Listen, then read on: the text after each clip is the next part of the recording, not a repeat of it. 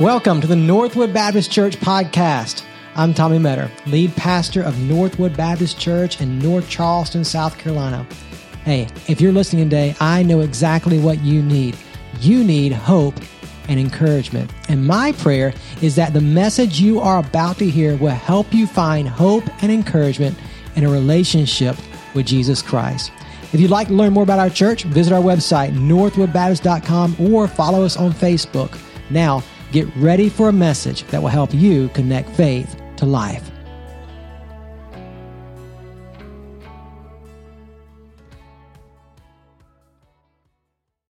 Good to see you this morning. Take your Bibles, turn back to the book of Malachi. Malachi chapter 3, verses 6 through 12 is where we're spending our time together this morning. Malachi chapter 3, verses 6 through 12. We're continuing our journey through this ancient book. Some of you, you're here for the very first time, and you're wondering, why in the world are we in the book of Malachi? I mean, who's heard of Malachi before, right? But here at Northwood, we're the kind of church that believes every book of the Bible is significant for you and your spiritual growth, because every book of the Bible is authored by God himself. And so it's important that we study even these ancient books like Malachi that maybe otherwise we wouldn't study, so we can know exactly what God is saying to his people. So Malachi chapter 3, verse 6 through 12. If you're new to the Bible, Malachi is not hard to find. It's the last book in the Old Testament. So if you'll find the first book in the New Testament, the book of Matthew, and then go back one book, you'll find yourself right there in the book of Malachi. If you don't own a Bible, right before you in the book rack, you should find a copy of the Bible. Find Malachi in that Bible. If you don't own a Bible, take that Bible home with you, read it, and begin to learn about the God who loves you and desires a relationship with you. So here we are, and I know you're excited like I am that, you know, we're 90 days. We're done with this year, right? Praise the Lord. Maybe a little more than 9 days, but 2021, I know it's going to be better. It's got to be better, right? So 2021, we are almost there. And I know that over the course of this year, in these interesting times in which we live, that there have been some of us that have been affected financially. I know that in our church, we've had people who've been laid off, hours have been cut at work, or whatever the case may be. That's been just the way it's been this year. There's an aquarium in North Carolina, and I don't know if you're like me and my family, we enjoy going to the aquarium, but there's an aquarium in North Carolina, and it's one of those aquariums that when you walk in the doors, they have a big waterfall. And you know what it's like when you go somewhere and you see one of those waterfalls or a fountain somewhere, you know what you're supposed to do. You're supposed to flip your money in there. They take your coins and you throw your coins in there and you, I don't know, make a wish or whatever you do. And so you put your coins in the fountain. Well, this particular aquarium, for years, people have come in and they've put their change in this waterfall. And the aquarium, they have not cleaned out the waterfall as far as getting the money out of it for 14 years. Well, the aquarium closed down back in March because of the pandemic, and they have yet to reopen. And so it became financially a struggle for them. They were getting some donations from some individuals, but they were running low. They couldn't charge admission for people to come in because they weren't open and those kinds of things. And so they decided to clean out the water fountain or the waterfall. And so they cleaned out the waterfall. It took them days to get all the coins out. They took them down to the bank. Wouldn't you love to be behind them when they went in with all those coins? And so they went to the bank and they cashed out the coins. And over 14 years, that waterfall had collected $8,563. Makes you want to go and start robbing the fountains at the mall, right? But they had no, don't do that. I'm kidding. But man, they got to some desperate times. They weren't opening back up, so they did what they had to do to get some money, to get some cash to cover their expenses. And I bet you there are some of us in this room that it has been tough for us. We've had a rough time financially this year because of the pandemic. You've had some unforeseen expenses, or your hours have been cut at work, or whatever the case may be.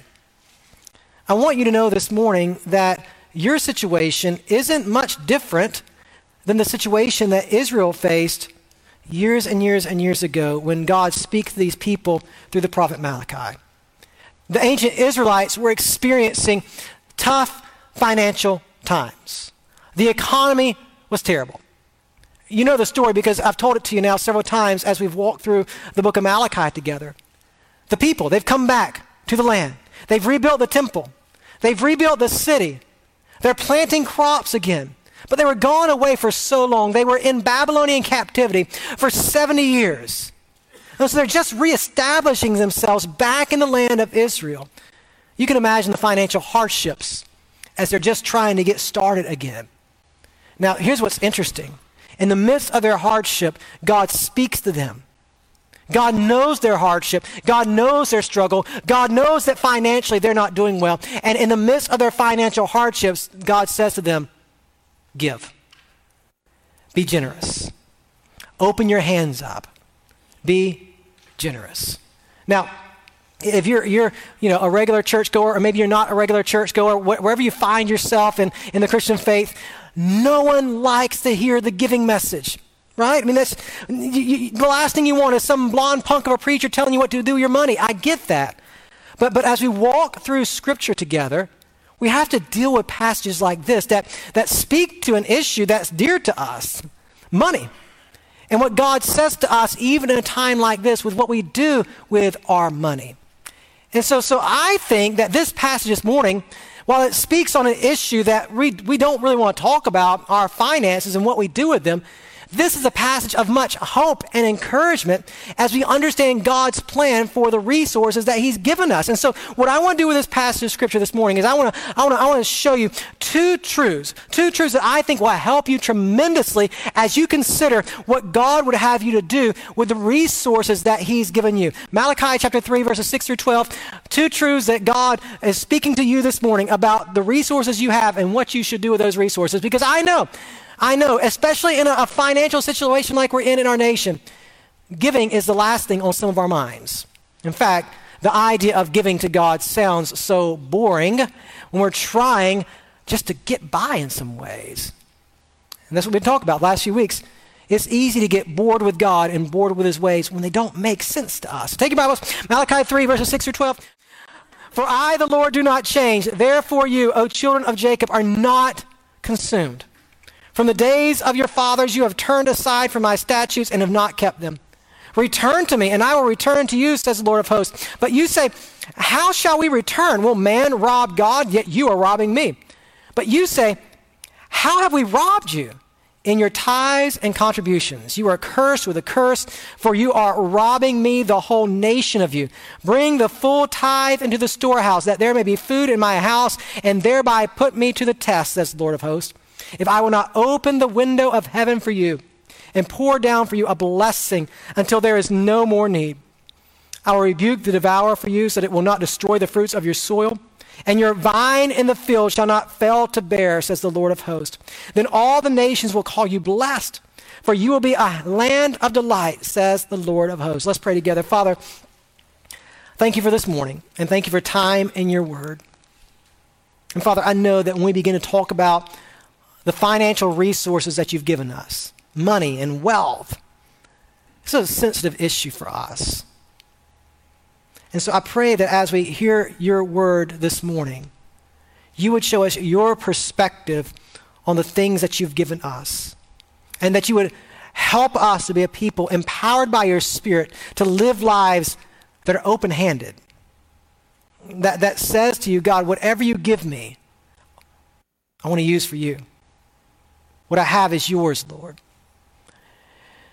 And so, Father, help us to think rightly through what you're going to say this morning to us through your word. And help us to respond to your word in faith and obedience and surrender. And I ask it in Jesus' name. Amen. You can have a seat. I love how this particular passage opens up. And if you've been to church much before, you've probably heard a preacher like me read this verse to you, because it's such a great verse. Malachi 3:6, God says what? For I do not change. Isn't that good? Aren't you thankful? Because let's be honest, you change, I change, we all change, sometimes for the better, a lot of times for the worse. That's just the way it is. We are all changing. I mean, Stacy and I have been married for 12 years now, and if you were to ask her if I have changed, Stacy would say, absolutely I have changed. She would tell you I'm smarter, I'm funnier, I'm better looking. I mean, she knows that I've changed, right? And so, so we all change. And again, some of us do change for the good, and sometimes we change for the bad, but we all change. Israel changed. When God came to Israel on Mount Sinai and gave them the covenant, the expectations he had for them, Israel said, okay, we'll do that. We'll live for you. But they didn't. They were hot and cold in their walk with the Lord. Sometimes they walked faithfully. Sometimes they did not walk faithfully with God. They were always changing. But God did not and does not change. He was faithful to you yesterday. He's faithful to you today. He's going to be faithful to you tomorrow.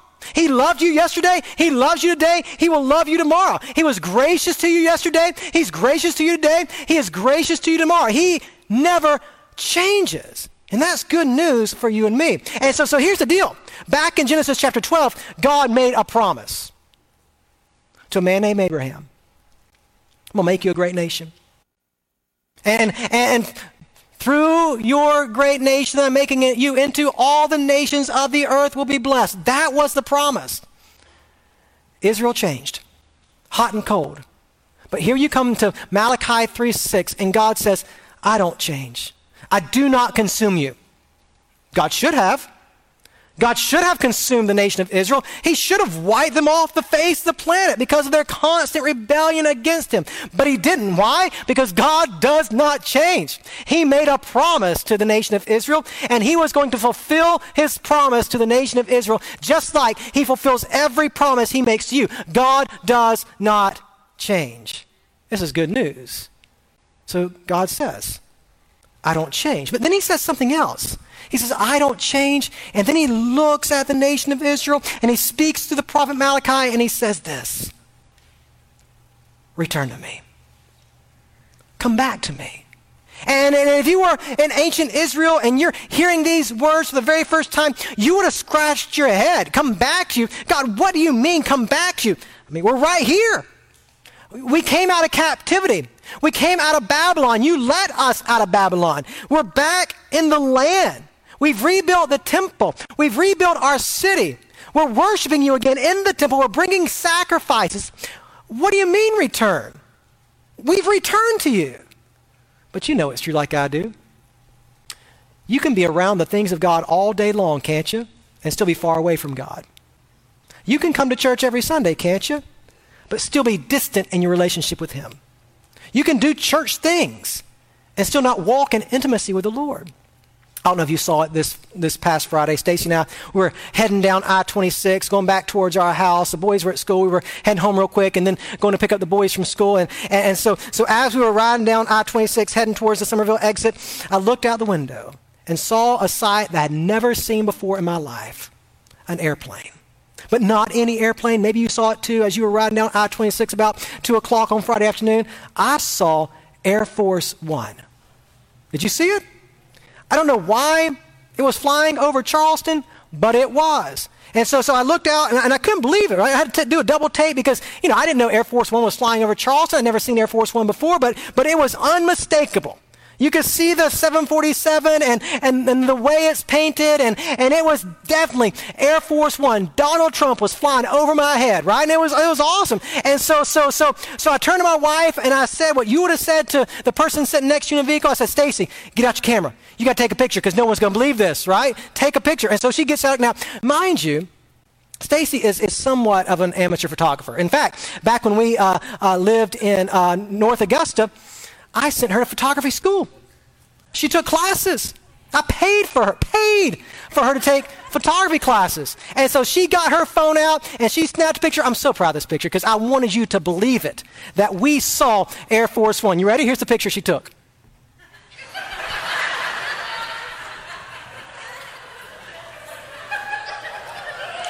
Yeah, right? Yeah. If you look back there, there's an airplane right there. That's all I got. That's all I got. That's my only memory of Donald Trump, right? But I tell you that to tell you this. Donald Trump flew down I-26. I saw him. I have never in my life been that close to a president. Right? Never. And Stacy blew the opportunity. Nobody will ever know now. But I've never in my life been that close to a president. But here's what I know. While I was close to him, kinda, as he flew over my head, he's got no idea who I am. He could care less about who I am, right? I was close, but far away. Listen, that's where some of us are in our walk with the Lord. Close, but far away. You're around the things of God, but because of your own heart, not because of God, because God is always there saying, return to me. But I constantly make the choice to be far away from him, even when I look like I'm close to him, if that makes any sense to you, right? And here was the evidence. This is so interesting. Here was the evidence that the people were far away from God. God says, return to me. The people say, return to you? We're right here. What do you mean return to you? And God says, here's how I know you're far from me. I know you're far from me because of your lack of giving. Your lack of giving. And that's interesting to me. That when God looks at the nation of Israel, the evidence of their distance from him was their lack of generosity. And so you walk forward in the passage and you see what God says. He says, bring the whole tithe. The story. This is how you've robbed me. You've held back the tithes and contributions. Bring it to the storehouse. Now, I need to help you understand this, and I know for some of you this isn't new information. You probably know this. But what a tithe was in Old Testament times, it was a command that God gave his people, that they were to give 10% of what they had to God at the temple. 10%. That could have been, money. It could have been grain, livestock. It was 10% of what they had. And so here's what would happen. You would bring it to the temple, and at the temple there was literally storerooms. You can read about this in Nehemiah chapter 9 when someone abuses one of the storerooms of the temple. But there were these storerooms, and you would bring your grain offering or whatever it was, you would bring that 10%, that tithe to the temple, and it was put in the storeroom. You know why? Because there were a group of people called the Levites. If you remember, the Levites were the tribe of Israel from which the priest came. And so you had priests that would serve at the temple, but not only priests, there were others in that tribe of Levi whose responsibilities were to serve at the temple. How are the people, the Levites, taken care of? Through the tithe. So you brought your tithe to the storehouse so that the people, the Levites, could be taken care of, and that's the way it worked. But it wasn't happening. The people were robbing God. You don't want God to call you a thief. But that's exactly what they were doing. They were robbing God by not giving to God, now watch this, what was rightly his. Here's the problem we get into, right? And here's the first truth I want you to see from this passage of Scripture. You need to know what belongs to God. The nation of Israel failed to realize what belonged to God. Do you know what belongs to God, church? Everything. I know what you're thinking. That's basic Christianity. That's Christianity 101. But some of us haven't gotten past the 101, have we? Because we fail on a daily basis to remember that everything we have, financially, the gifts he's given us, the talents, the abilities, no matter what it is, everything belongs to him. Why does it belong to him? Because he made it. He created it. He reigns and rules over it all. Everything belongs to God. So what you have in your bank account right now, it don't belong to you. It belongs to him because he gave you the ability to earn that wealth. He gave you the job to provide for your family. Everything ultimately belongs to him. And so knowing that everything I have belongs to God. Now watch this. I can't give excuses for stinginess. I can't look at God and say, God, you know what? I hear you that I'm supposed to give and be generous with my time and with my money. I hear that, but God, you don't understand. You don't understand my situation right now. You don't understand the economy right now. You don't understand. You see, you can't give excuses for stinginess, and you can't get greedy with his resources because they're not yours, they're his. And you know what greed is? Greed is this overwhelming obsession with stuff. I got to have more. I got to have more. And greed happens when? Greed happens when you believe the world instead of God. When you believe that the world tells you the more I gain, the more satisfied you will be. Instead of believing God who says, no, open your hands up to me and watch me bless you. You see? And so I can't give excuses for stinginess. I can't get greedy with his resources. And if I know that everything I have belongs to God, I can't resent God for wanting me to use his resources his way, because you and I do this too, don't we? Some of you in this room, I know you did. Last week you worked, and you worked hard. You worked 50, 60 hours. You came home tired every night. And then a preacher like me stands up here and tells you to give money to the church? Come on. I worked hard for my money. You don't know the hours I put in. It belongs to me. But that's just not the way it works. Because Christianity 101, basic faith in Jesus Christ, understands that everything on this earth ultimately belongs to God. And since everything belongs to God, now watch this. If everything does indeed belong to God, which it does, then he has every single right to tell you and to tell me what to do with the stuff that he's given us. That's Christianity 101. And that's just the way it works, right? And so you need to know what belongs to God. But here's a second truth that we're going to get into this morning. You also need to know what belongs to you. Oh, this is so good. What belongs to God? Everything. What belongs to you? Now watch this. Come on in close. You don't want to miss this. Come here. You know what belongs to you? The promises of God. Isn't that good? We've already seen one in this passage. Verse 6, I do not change. Now that's not just a promise, that's a fact. That's a fact that God does not change. He's the same yesterday, today, and forever. But it's also a promise, is it not? That the God who does not change, he will never change in his love for you. That's a promise. He will never change in his mercy towards you. That's a promise. He will never change in his grace towards you, his forgiveness towards you. That will never change. That's a promise. There was a guy named Everett Storm. He was a school teacher, and he had read through the Bible 27 times. And as he was finishing up his last few times reading the Bible all the way through, he was so overwhelmed with the promises of God that he saw in Scripture that he wanted to count them. He wanted to count how many actual promises of God there were in the Bible. Now, I don't know if he's accurate. He might have missed a few here or there. But he counted up 8,810 promises of God in the Bible. Isn't that good? And all those promises, now watch this, all those promises are for you. Promises that God has made for you, for your hope and for your future. You see? And in this passage, God makes a promise, I do not change. But there's another one, and you probably picked up on it when we read through the passage a few moments ago. Look at what it says. You come down and you look, for example, at verse 10. Bring the full tithe into the storehouse, that there may be food in my house, and thereby put me to the test, says the Lord of hosts, if I will not open, this is the promise, if I will not open the windows of heaven for you and pour down for you a blessing until there is no more need. I will rebuke the devourer for you.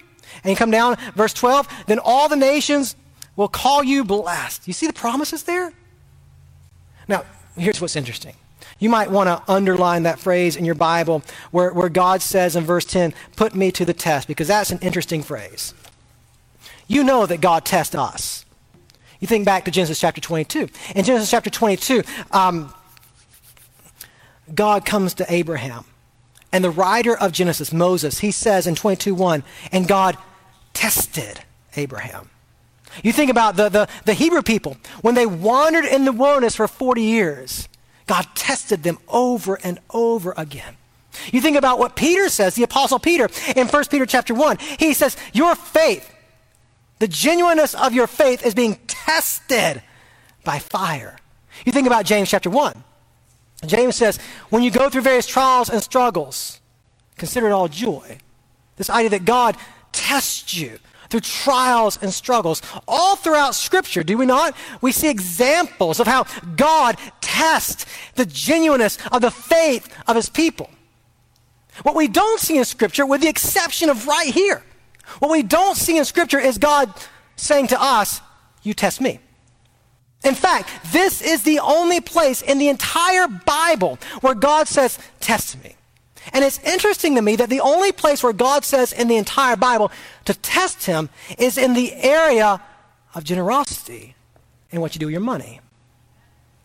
That's wild, huh? But look at what he says. God says, test me and see if I won't open up the windows of heaven. Now that's an interesting phrase too, open up the windows of heaven, because in ancient days, what they literally believed is that when it rained, that was God opening up the windows. Kind of like you open the window of your car in a storm and the water comes in, right? That was the idea. When it rained, God was rolling down the windows of heaven, right? And the rain was coming in. And so what God is saying to his people, test me. Give. Open up your hands. Be generous with what I've given you. And see if I don't. Open up the windows of heaven and bless you like the oncoming rains. Isn't that good? And if you think about it, what this sounds like is the heart of a father who knows that if his children would just do what he says to do, they would be blessed.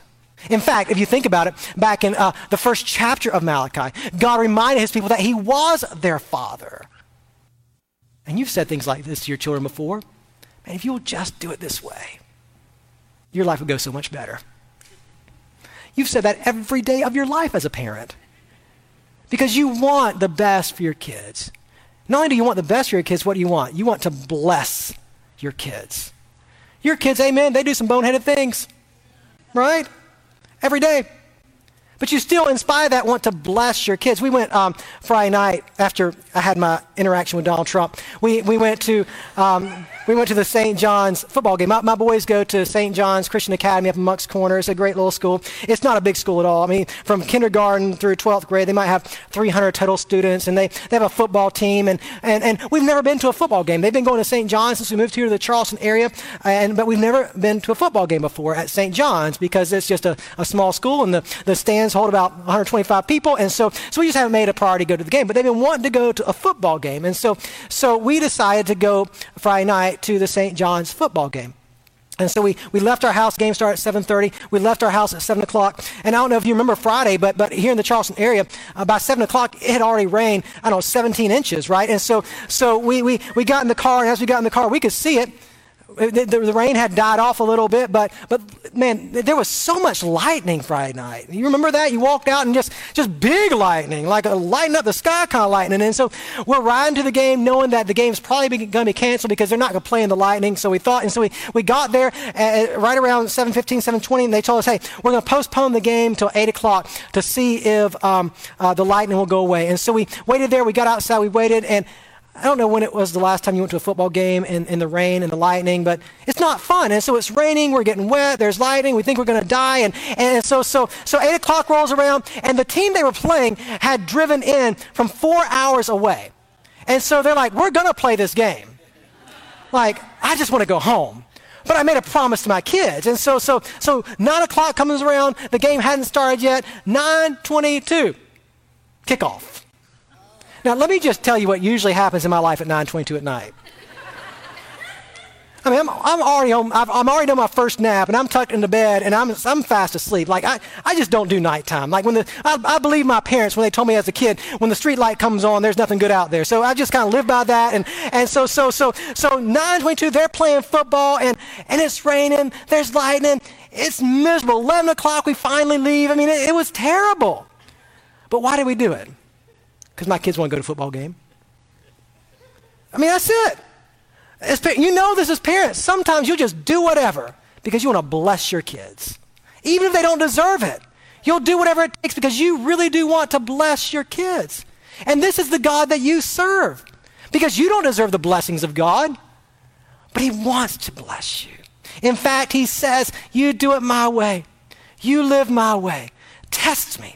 Go ahead. Open up your hands. Give. Be generous with the resources that I've given you, and watch and see if I don't open the windows of heaven and pour out a blessing upon you. And he says, look at what he says. He says, one, I'm going to provide for you. There's not going to be any more need. It's similar to what Jesus said in Matthew chapter 6, right? When Jesus said what? Don't worry about today or tomorrow or what it holds. If I can take care of the lilies of the field and the birds of the air, I can take care of you too. Don't worry. Open up your hands. Live by faith. Trust me. Give as I lead you to give, right? He said, I'm going to protect you. Your land's not going to be devoured. Your crops aren't going to be destroyed.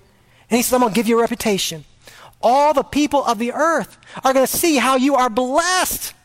They're going to see you as a blessed people. So come on, he says, test me and see. Test me and see if I don't bless you. Now, I know that TV preachers late at night like to take this verse way out of context and say, if you send in your $50 a month seed, God will give you a Lexus in return. That's not what he's saying, right? He's not saying that. But God is saying that when you open up your life to him, when you open up your hands to him, you've got a God who's more than able to take care of you. So why not?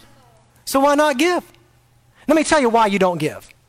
Let me tell you, if you struggle with this, let me tell you why you don't put God to the test. Let me tell you why you don't open your hands. Because you have the tendency, and we've talked about this before, you have a tendency to believe three lies all the time. One, you believe that the more you gain, the more satisfied you will be. But you know that's not true because some of you have gained. You got that bass boat you dreamed of, right? You got that umpteenth million pair of shoes you had to have. You got it. And you're not any more satisfied with life than you were before you had it. You know it's a lie. Or think about this. The more I gain, the more secure I will be. How often do you believe that lie? That I can build my retirement up, and I can retire at 65 or 67, and I've got my 401k maxed out. I'll be okay. I'll be secure. But you know it like I do. Everything you have can be gone like that. Your security is not in your wealth. Or think about this. You believe this lie. The more I gain, the more impressive I will be. Because when you finally own that 3,000 square foot house, or when you finally drive that $70,000 car onto the campus, people are going to look at you and say, man, look at what he's accomplished. Look at what she's accomplished. You think the more you have, the more impressive you will be. But it's just not true. And so I want to challenge you to replace these three lies with two truths. Two truths to combat those lies that you so often believe. First truth is simply this, and this is so easy stuff. You know this. The more I give, the more the kingdom grows. That's truth. The more you give, the more God's kingdom grows. And God's kingdom growing is far more important than your 401k growing. Right? Because what's at stake is eternity for people. And so the more you give, the more his kingdom grows. And if you think about it, now watch this. The greatest giver of all is the God of all creation. He gave because he loves you. He gave his son Jesus. 2 Corinthians chapter 8, verse 9 says this, though he was rich, speaking of Jesus, he became poor. He had everything. And he stepped out of eternal heaven and stepped into this broken world and lived as a man of poverty, mocked, ridiculed, and went to a cross and died as a bankrupt man. Died being accused by people of blasphemy. Died being ridiculed on a cross. But when he died, Jesus died with his hands open for you, giving you what you do not deserve. His life in exchange for yours. When he died on the cross, he gave you, if you'll believe in him, complete forgiveness of sins. As he died on the cross with his hands wide open, he gave you what? Complete access to the God of all creation, a way to be saved. Talk about the greatest giver ever. The greatest giver ever is Jesus Christ himself, who died the death that you deserve, who took your sin punishment on himself and then rose from the dead 3 days later, opening up the way for you to have life abundant and eternal if you'll believe in him and place your faith in him. And this morning, for some of you in this room, for the very first time, you need to accept the greatest gift from the greatest giver ever. The free gift of salvation by turning from your sins and believing that he died in your place and rose again. Today, you can experience the best gift you'll ever receive if you'll believe. It's for you. Completely free for you. And all you have to do is receive it by faith, believing in him and turning your life over to him, right? The more I give, the more the kingdom grows. As Jesus gave his life for you, the kingdom grows. And it still grows as people understand what Jesus Christ has done. The kingdom grows as you participate in the mission of God, as you join God on mission and open up your hands and you imitate the life of Jesus by giving of yourself, whether it's time, your finances, your abilities. You see, the more you give, the more the kingdom grows. And you know this too. The more you give, the more you grow. Because let's just be honest. You've learned much just through giving. You've learned much by sacrificing. In those moments when you gave, when it didn't make sense to give, you learned to trust God. In those moments when you gave, when it didn't make sense to give, you learned that God was your provider. When those moments you gave when it didn't make sense to give, you learn what it means to sacrifice.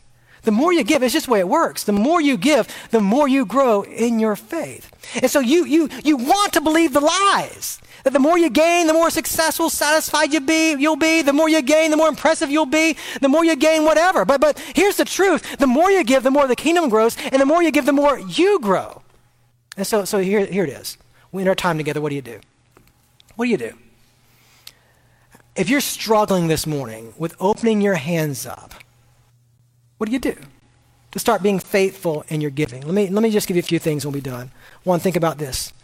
It does really start with rearranging your priorities. That there's a conviction that needs to take place deep in your heart where you know that everything belongs to God, and because it does, and because the promises of God belong to me, I'm going to open my hands up for him. A conviction that nothing is more valuable in this life than a life lived well with open hands toward the kingdom of God. You see? And I know what some of you might be asking, well, should I tithe like they did back in the Old Testament? I mean, 10%, are you serious? 10% of my money? I mean, we're in the New Testament now. We don't do that anymore, right? We don't tithe because after all, we're New Testament people. And didn't Jesus do away with the Old Testament law? Yes. But here's reality. What Jesus gave you was grace. He gave you what you didn't deserve. And just here's what I've learned over my years of following Jesus.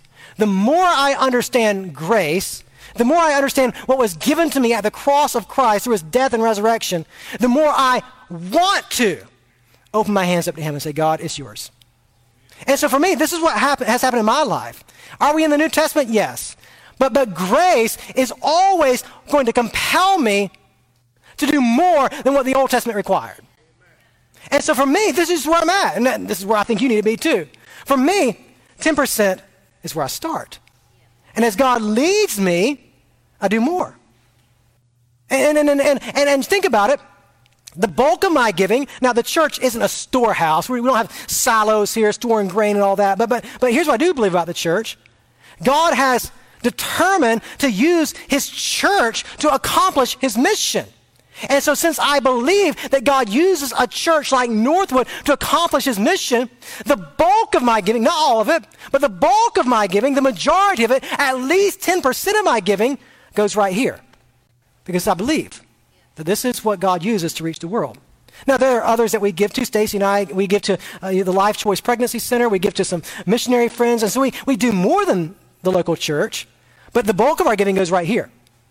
Because we believe that God works through his church to accomplish his mission. And so that's a priority issue. That makes sense. That's a conviction, a deep down conviction, a conviction that personally I've held like since college. I saw my parents model this for me. I saw my parents live this out, and then I became convicted for myself in the Word of God. And so since college, which was, for me 5 years ago, so since college, I've been faithfully giving to my local church. And then when Stacy and I got married, she had that same conviction. And so over the years, and I'm just giving you testimony here. This is not to brag, it's just to give you testimony. Over the years, we've done this, right? And because of that, now watch this, we've had to stay financially healthy. The reason why some of you can't give like you might want to is because your finances stink, right? You've got so much debt, you just don't know what to do. But years ago, Stacy determined that we were going to do what? Simple math. Budget. It works, right? We were going to spend, this is going to blow your mind. Watch. Spend less than we make. Right? Amen? We made a decision that we weren't going to take on tons of debt. The only debt we have is a house note. Those were decisions. And why do we make those decisions? Because of this. Priorities. Because we want to give freely to the kingdom. And so we made conscious decisions to be wise with our finances so we could do what we believe God's calling us to do. You see what I'm saying? And so it took a belief, right? Are you with me? It took a belief, and living out that belief takes what? Discipline. But here's what's happened. And again, I just want to tell you this because it's testimony. We're like many of you. We're a middle-class family. We're not wealthy.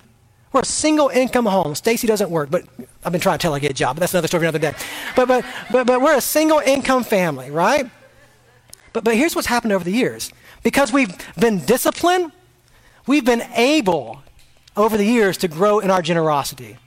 Now it's not uncommon for me to be out and about and see someone in need and to give them a couple $100. I couldn't have done that 15 years ago or 20 years ago, but because I've disciplined myself over the years, God has watched this. God has opened up the windows of heaven for my family. I'm still not rich. I'm far from it. But I'm able to be generous because of my conviction and because of the habits we've put in place. And on those days when I see someone in need and I give them a couple $100 because that's what I feel like the Lord's leading me to do at that moment, I'll come home and say, Stacy, guess what?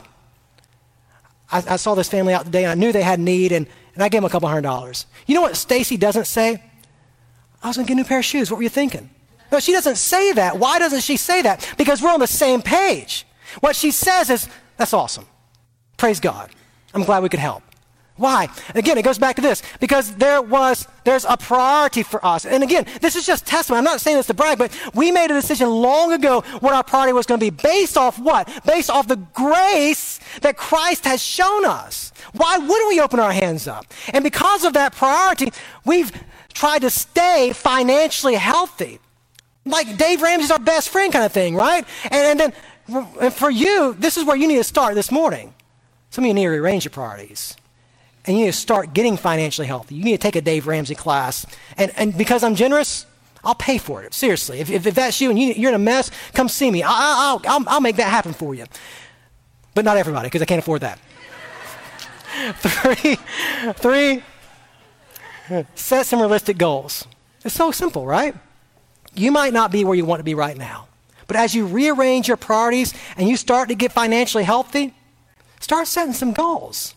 You might not be able to open your hands up right now and give 10, 12, 15, 20% of your income away. But you'll be able to someday. But you got to start somewhere. You can't stay in the same place you are, right? You can't keep robbing God. You got to start and say, God, I'm going to be faithful. And just watch. I promise you, if you'll just start the process of rearranging your priorities and getting financially healthy and setting some goals, you'll be amazed at what God begins to do in your life right now to get you to that place where he wants you to be. And finally, man, listen, what I've learned over the years, it's all a spirit thing. Rely on the Spirit. It's the Spirit who can change your attitude towards your wealth. It's the Spirit who can empower you to walk by faith and change your priorities and get financially healthy. And listen, hear my heart. And I know I'm out of time, but when we talk about money, you got to talk a long time, right? But listen to my heart. I'm not telling you these things because our church needs more of your money. This church is financially healthy. Praise the Lord. And that's because of you. I'm telling you these things because this is the Word of God. And God is a good Father who wants to bless his children. But he ain't going to bless you like he desires to if you're constantly robbing from him. So make the tough decisions. Rearrange your priorities. Get healthy financially. Talk to me if you need some extra help. I'll buy one of you the Dave Ramsey thing and set some goals. We'll help you get there. Just walk by faith. And so as we close our time together this morning, just a couple of things. One, maybe this morning you're here. And the reason why your heart is not a heart of generosity is because you have never personally met the God of generosity. And maybe there's someone in this room this morning that for the very first time, what you need to do is believe that the greatest gift you will ever receive is the gift of salvation. And maybe this morning, for some of us in this room, it's time. It's time that you gave your life to Jesus, believing that he died in your place and rose again so you could have life abundant and eternal and forgiveness of sins. This morning, I'll be down front. And if that's you, I'd love to talk to you about how you can begin a relationship with Jesus. There'll be people at the crosses in the corners of this room. They would love to pray with you and help you begin a relationship with Jesus. If you're watching online, you can text us. Our text number should pop up on the screen. You can text us. Someone will reach out to you. We would love to help you begin a relationship with Jesus. We want you to have a relationship with Jesus because when you have a relationship with Jesus, he'll change your heart in such a way that he'll make you a giver. And maybe you're here this morning, you have a walk with Jesus, but you've kind of gotten behind. You've kind of gotten away from being generous. And maybe this morning God is challenging you to rearrange your priorities. The Spirit of God is speaking to you, and you know how you need to respond. This morning, respond. You want to come down front and pray and ask God to help you to respond? You come. You begin to trust God, and you begin to make those daily decisions, being realistic about your finances, getting healthy, rearranging your priorities, and you watch God transform your heart. However God's leading you respond this morning, you respond to him as we have a time of invitation. Let's pray. Father, thank you for this morning. Thank you for time together in your word. And Father, I know none of us really like to talk about money. But Father, I thank you for the promises of your word. That when we do talk about these things and we're honest with ourselves and honest before you, and then we start to obey what you say, Father, your kingdom goes forward. Lives are forever changed through the generosity of your people. Our lives are changed. We grow. We learn to trust. We learn about your generosity. We learn about how you give faithfully to us. And so, Father, for every person in this room this morning, I pray that we would experience the joy of being generous people. Whatever that looks like, what that means, that you would help us with that. And Father, I pray especially this morning for that person who might be watching online or that person who might be sitting in this room this morning who has never placed his or her faith in Jesus. I pray that person would come and trust you as Lord for the very first time. So have your way now, I ask, and I ask it in Jesus' name. Amen. Rise your feet as a time of invitation together. You come now as the Spirit of God leads you.